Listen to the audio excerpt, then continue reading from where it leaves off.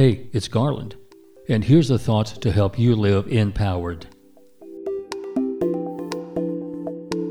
Open your mind and heart to adventure. An adventure is a time of discovery. An adventure is a trip outside the comfort zone where there are wonders to behold, new friends to be made, and experiences to encounter that will add depth and breadth to your life.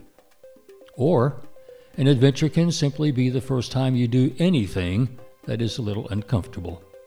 I remember my first swing dance class, excited and apprehensive at the same time.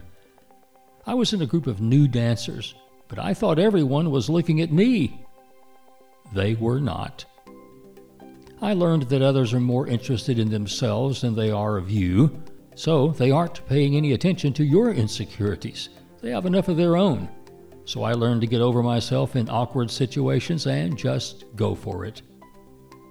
We all have first times that we can remember and how nervous or apprehensive we felt. And the real adventure is just facing ourselves and our own doubts. One thing I've noticed about all adventures is how much we enjoy talking about them after they're over. The stories typically sound even more dangerous than the actual situation. And once we get a few adventures under our belt, we're open to more and more such experiences. As it turns out, we're good at anticipating the worst, and sometimes we talk ourselves out of an adventure which later we regret not taking advantage of.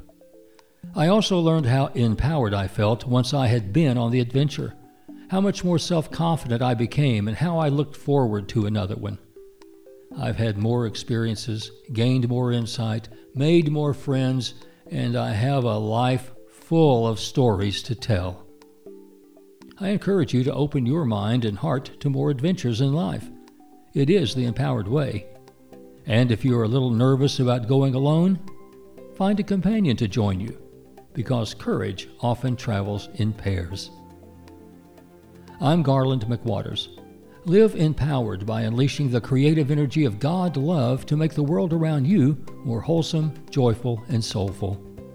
Enliven the heart, enlighten the mind, encourage the spirit, and enlarge the expectations of living in yourself and in others. That is the empowered way.